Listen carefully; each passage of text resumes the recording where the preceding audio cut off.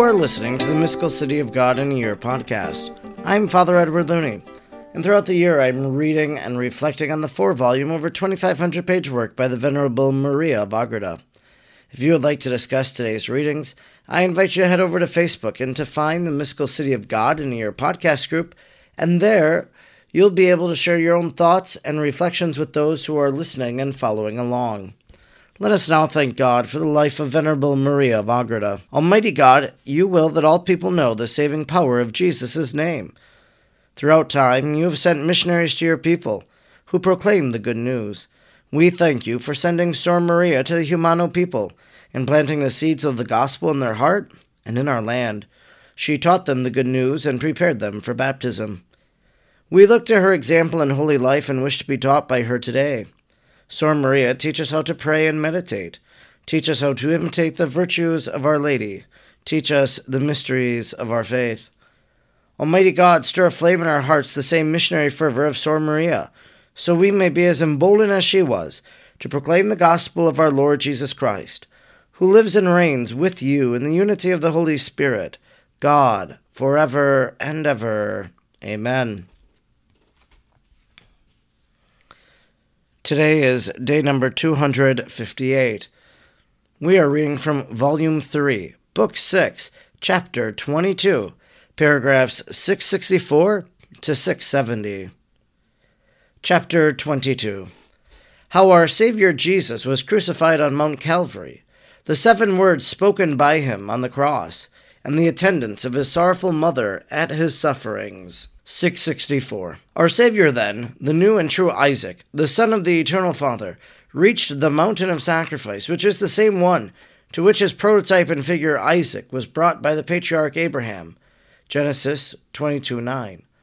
Upon the most innocent Lamb of God was to be executed the rigor of the sentence, which had been suspended in favor of the son of the patriarch. Mount Calvary was held to be a place of defilement and ignominy, as being reserved for the chastisement of condemned criminals, whose cadavers spread around it their stench, and attached to it a still more evil fame.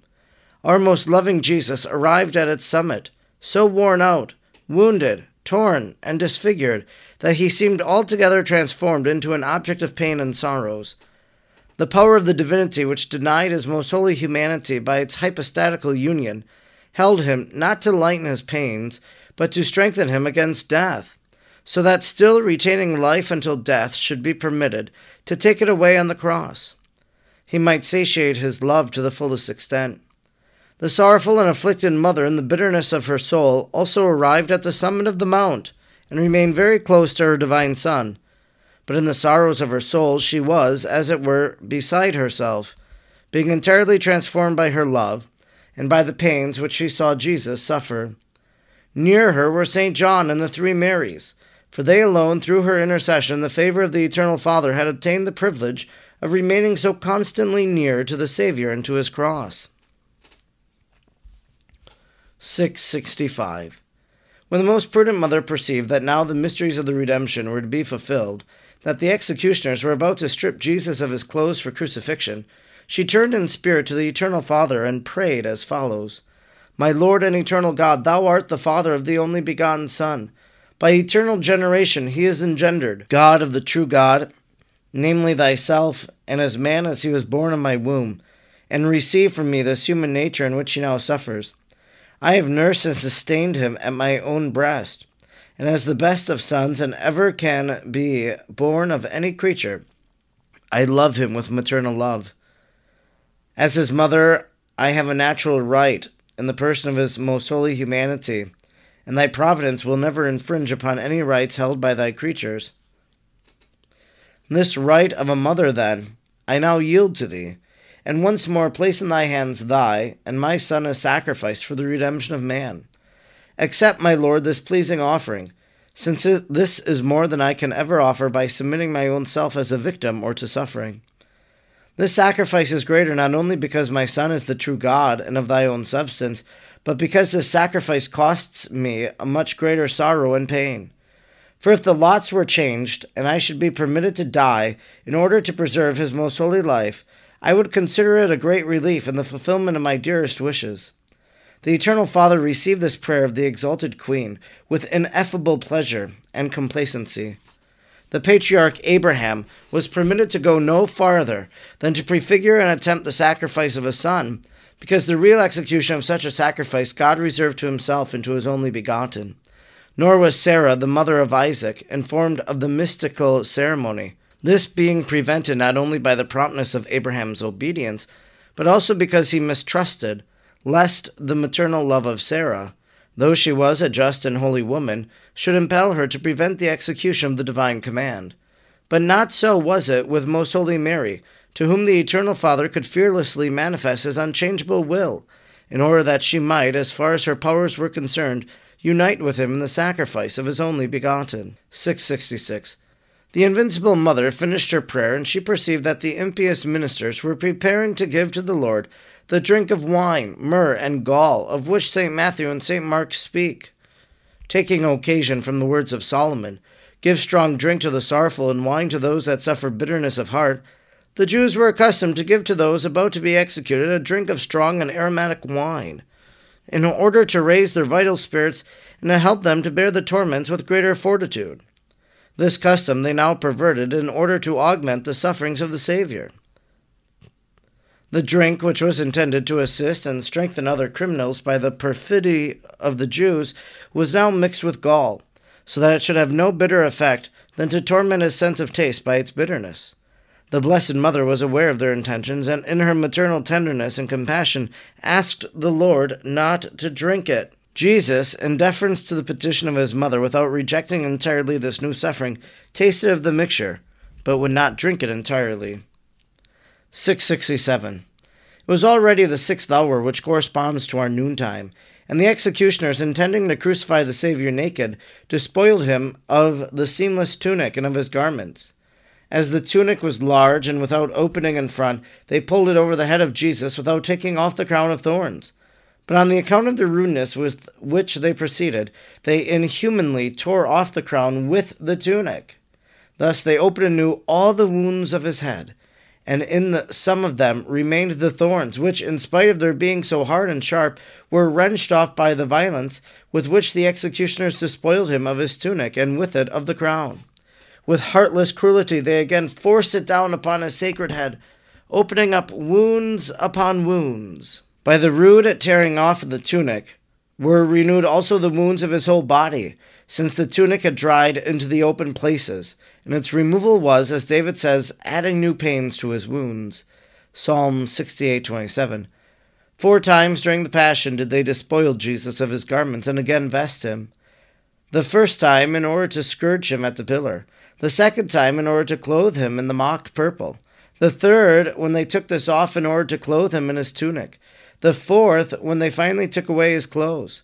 This last was the most painful, because his wounds were more numerous, his holy humanity was much weakened, and there was less shelter against the sharp wind on Mount Calvary.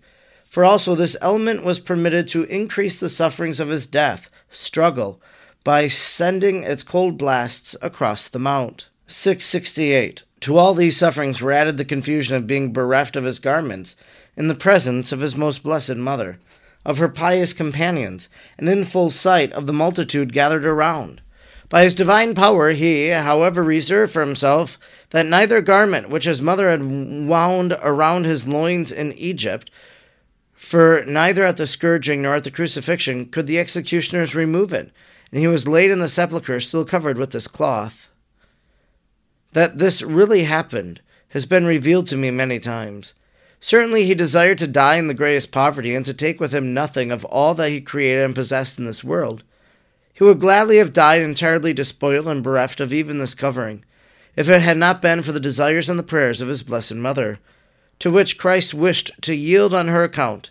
He substituted this most perfect obedience of a son towards his mother for extreme poverty at his death. The Holy Cross was lying on the ground, and the executioners were busy making the necessary preparations for crucifying him and the 2 thieves. In the meanwhile, our Redeemer and Master prayed to the Father in the following terms. 669.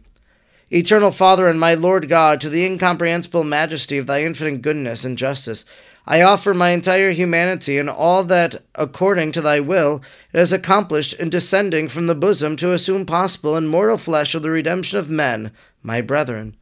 I offer thee, Lord, with myself also my most loving mother, her love, her most perfect works, her sorrows, her sufferings, her anxious and prudent solicitude in serving me, imitating me, and accompanying me unto death. I offer thee the flock of my apostles, the holy church and congregation of the faithful, such as it is now, and as it shall be to the end of the world, and with it I offer to thee all the mortal children of Adam.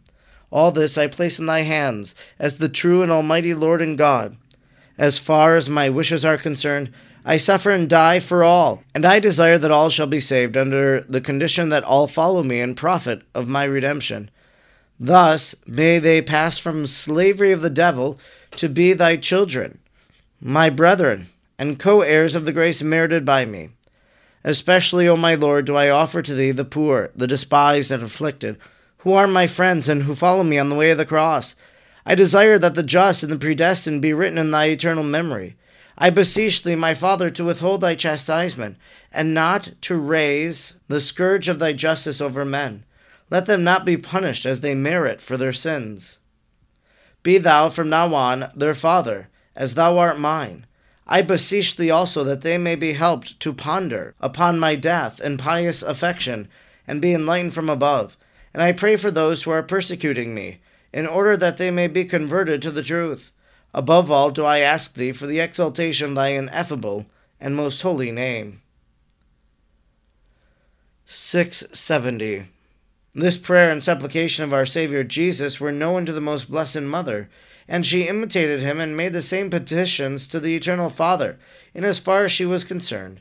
The most prudent Virgin never forgot or disregarded the first word which she had heard from the mouth of her divine Son as an infant. Become like unto me, my beloved. His promise that in return for the new human existence which she had given him in her virginal womb, he would by his almighty power give her a new existence of divine and eminent grace, above all other creatures, was continually fulfilled. To this favor was due also her deep science and enlightenment concerning all the operations of the sacred humanity of her Son, none of which ever escaped her knowledge and attention. Whatever she thus perceived, she imitated, so that she was always anxious to study and penetrate them with deep understanding, to put them promptly into action, to practice them courageously and zealously during all her life. In this neither sorrow could disturb her, nor anguish hinder her, nor persecution detain her, nor the bitterness of her sufferings weaken her. If the great queen had assisted at the Passion with the same sentiments as the rest of the just, it would indeed have been admirable, but not so admirable as the way in which she suffered. She was singular and extraordinary in all her sufferings, for as I have said above, she felt in her own virginal body all the torments of Christ our Lord, both interior and exterior. On account of this conformity, we can say that also the Heavenly Mother was scourged, crowned, spit upon, buffeted, laden with the cross, and nailed upon it, for she felt these pains and all the rest in her purest body. Although she felt them in a different manner, yet she felt them with such conformity that the Mother was altogether a faithful likeness of her Son. Besides the greatness of her dignity, which in Most Holy Mary must, on this account, have corresponded in the highest possible degree with that of Christ, there was concealed therein another mystery. This was, that the desire of Christ to see his exalted love and benignity, as exhibited in his passion, copied, in all its magnitude in a mere creature, was fulfilled in her, and no one possessed a greater right to this favor than his own mother. This concludes our reading today for day number 258. We've been reading from Volume 3, Book 6, Chapter 22, paragraphs 664 to 670. The Blessed Mother is aware of what's happening to her Son. She's there as a witness. But she also knows what's happening in the hearts of others. She knows, for example, that the gall that they're going to give Jesus to drink is going to be bitter. She begs her Son not to drink it. She doesn't want him to experience any more torment, but he agrees to do so. Then they wanted to execute him naked. And as they removed his cloak, they removed the crown, they renew all of these wounds, more blood shed for our salvation. but they can't remove the cloth around his loin.